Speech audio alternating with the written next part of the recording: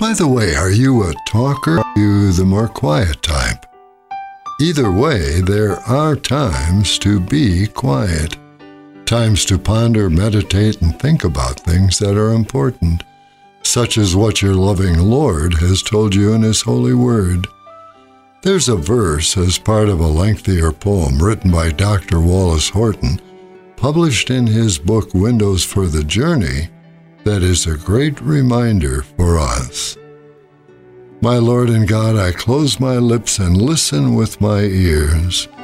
The quiet words you speak to me to silence all my fears. I hear your voice amidst the stillness of your eternal love.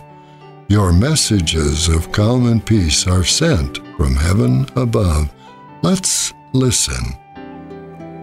A lovely thought from By the Way.